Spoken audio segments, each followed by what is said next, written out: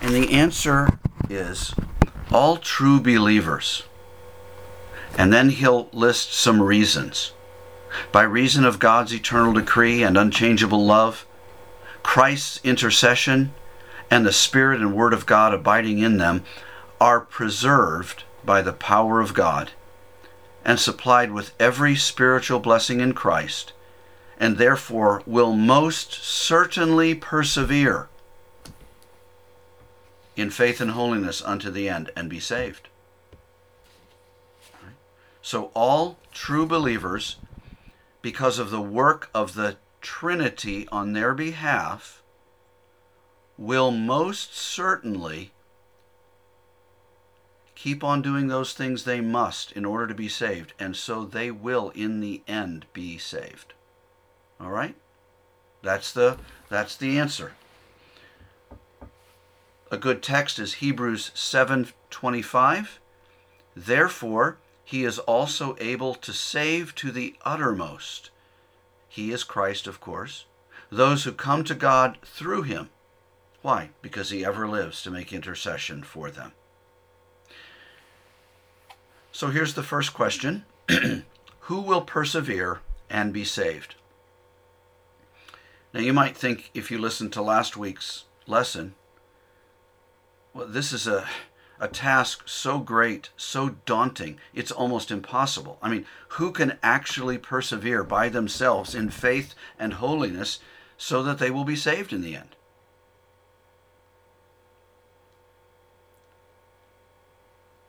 Well, the short answer to this question of who will persevere and be saved is this: all true believers. Be assured, brothers and sisters, every true believer. This is what the answer says, and it rightly represents Scripture here. Everyone who genuinely places their trust in God's only way of salvation, Jesus Christ, will be saved. Everyone who, by the regenerating work of God, the new birth, has the genuine seed of faith planted in them, they will see that seed sprout and prosper and grow up into the fruitful tree of salvation. Not a single person who only mouths a promise to believe and obey the gospel will be saved, but everyone who truly believes will not be lost, but will be rescued in the final day. Right? So, who will persevere and be saved? All true believers. Question 2. Does the strength to continue in the faith come from ourselves? And of course, to our great relief, the answer is no. It is God's power. That's the short answer. No, it is God's power. The Christian life didn't begin in your own strength, any more than your physical life began in your own strength. Children, it should be obvious to you that you didn't decide to be born before you were conceived. You didn't will yourself into existence. What a silly idea. You didn't pick your parents. Likewise, we didn't receive the gospel in order to be born again. We were born in order to receive, born again in order to receive. We must get the order correct. John 1:12 and 13. Those who received him, that is, those who exercised faith, were born not of their own will, but God's. How were they able to believe? Because they were already born again. Well, where did that come from? Did they birth themselves? Nonsense. God birthed them. Or John 3, what does Jesus say? Unless one is born from above or born again, he cannot see, he cannot enter the kingdom of God. So we don't believe in order to be born again. We are born again in order to believe. Well, that should be a great, great comfort to us. Because then we don't keep on believing in order to stay saved as much as God keeps us by his power believing so that we will be saved. James 1:18. Of God's own will, he gave birth to us. So our spiritual life, our faith, didn't spring into existence by our own power. And here's really the point. Neither does our continuance in the faith come by our own power. Yes, we must work hard to persevere, just like we heard last week. Continuing to obey the gospel is necessary for salvation, and we must pursue it diligently. But the power to do so isn't rooted in us. It comes from God. 1 Peter 1:3-5 emphasize this, that it is the keeping of God, not our faith, that keeps us. The passage is clear and simple. Those who are birthed by God are then kept by his power for salvation. Now, faith is the means he uses, the gracious means he uses, the gracious instrument or method. But it is his work that creates and enables us to have faith initially and then to continue in faith to the end. John 10:28-30. It is the activity of God. You don't read the passage and say, oh, look at all the things I'm doing, or I have to do, or I will do. No, it is God at work there. And then because he works in us, we can work. God gives eternal life. He doesn't give temporary religious life. He gives eternal life, and he preserves that life. We need to understand that life from God is invincible. It's unconquerable. It's unfailing. It's infallible. Not that we never sin, but it can never be destroyed. It can never be proven false. And this is true not just at the time of our initial spiritual birth, but forever, all the way to the end. Our faith, our life from which our faith comes, can never be taken away by anyone or anything. And so the only right response is to believe this word from God and praise him and thank him that this is his work. This is why God gets all the glory in our salvation, even when there are things we do. Because it's his power that makes it all possible. There is no place for boasting here. None at all. All right, so who will persevere to the end and be saved? All true believers. 2, does the strength to continue in the faith come from ourselves? No, it is God's power from beginning to end. As Martin Lloyd-Jones famously said, it is grace at the beginning, it's grace in the middle, it's grace at the end, it's the power of God. Right? Questions about any of that?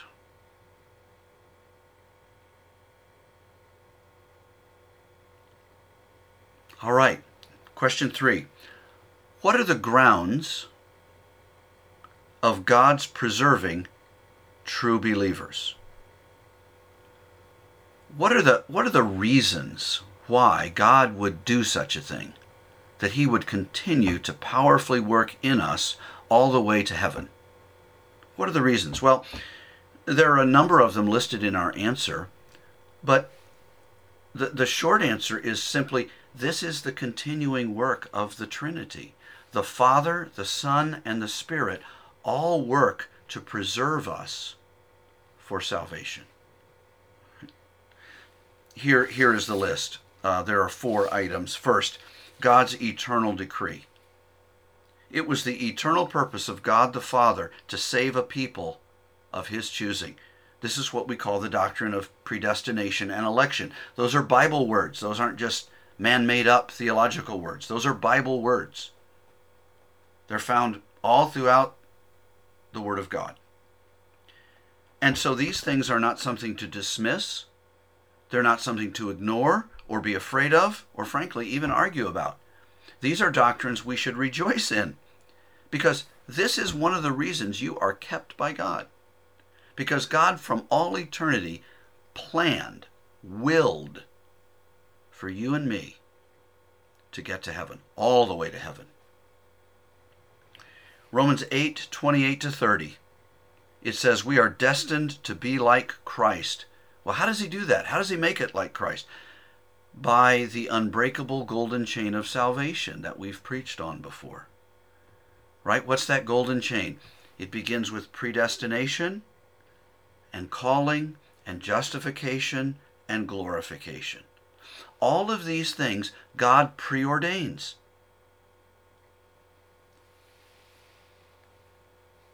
And so no one is lost. No one who's predestined is lost. No one who's called is lost. No one who is justified is lost. They are all glorified.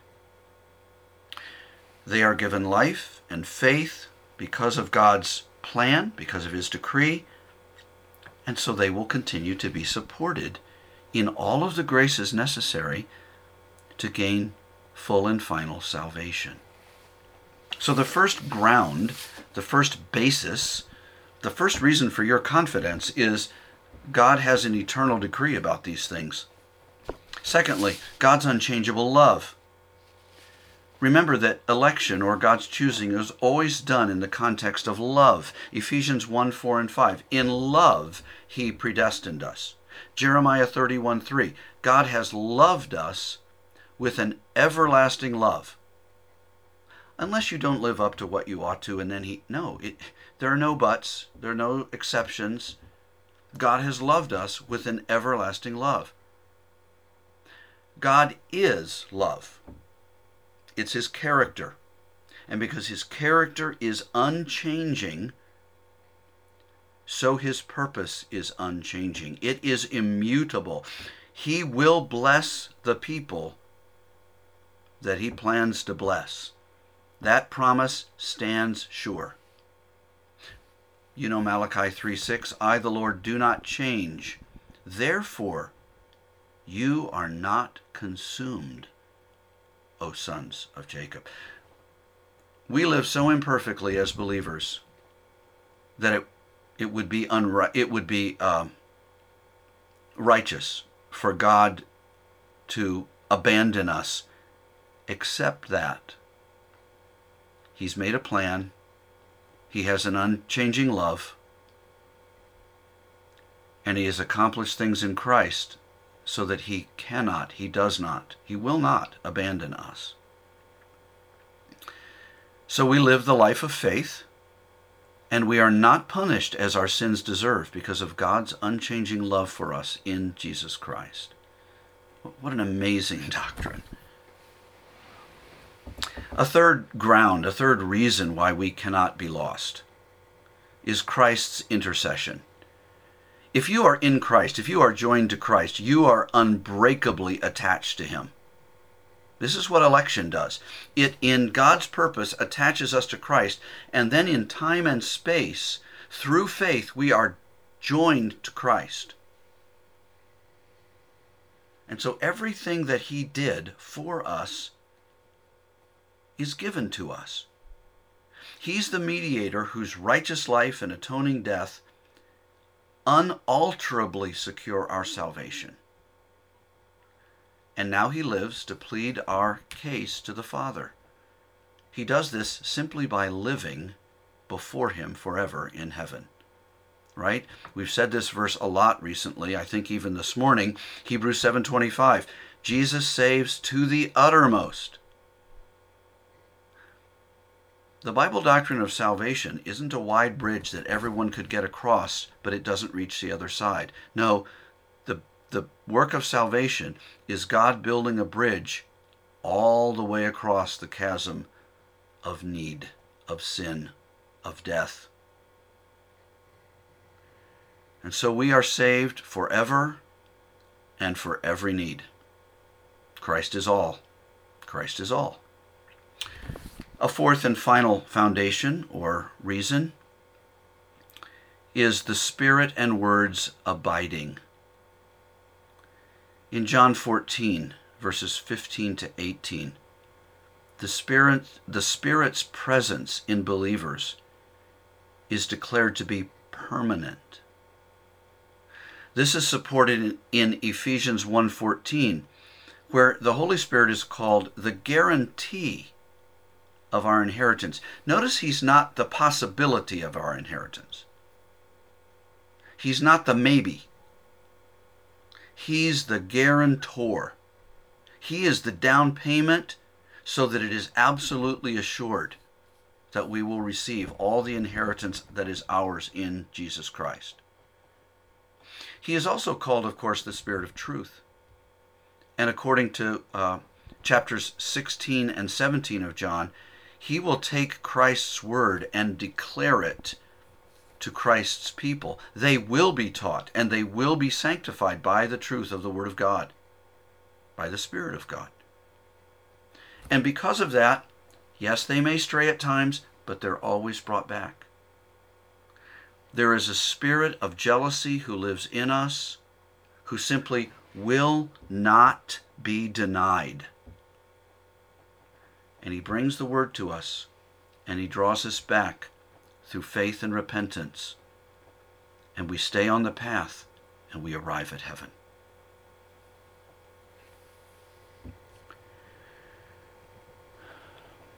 Because of all these reasons, the Holy Spirit's work is a ground of our perseverance. We will keep on keeping on until the end. Well, what benefits, question 4, what benefits do all of these things bring to us? The short answer is everything necessary for eternal salvation. The Father's plan, the Son's work, and the Spirit's application of that perfect work are everything necessary for eternal salvation. According to 2 Peter 1, his divine power has given us everything we need for life and godliness. Or to put it another way, quoting Ephesians 1:3, we have every spiritual blessing in Christ.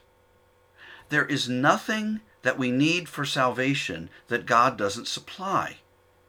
His is not a partial remedy. It's everything we need. So again, there's no possibility of failure for the true believer.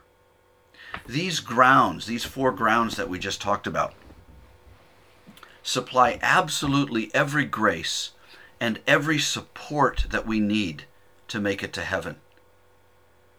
You know, if we look to ourselves, we might say things like, I can't keep on going. Sometimes I feel so close to giving up.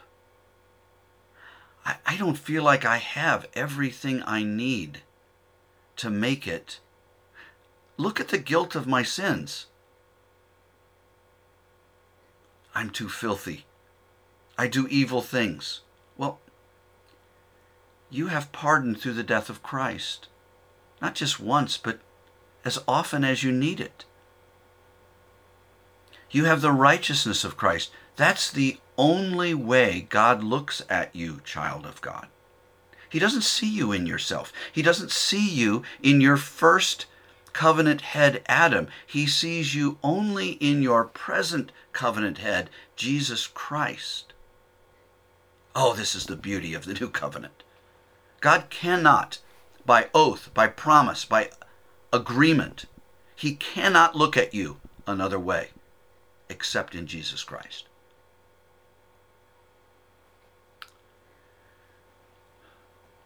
When we say, I don't think I'll persevere, I'm too weak, I'm too afraid.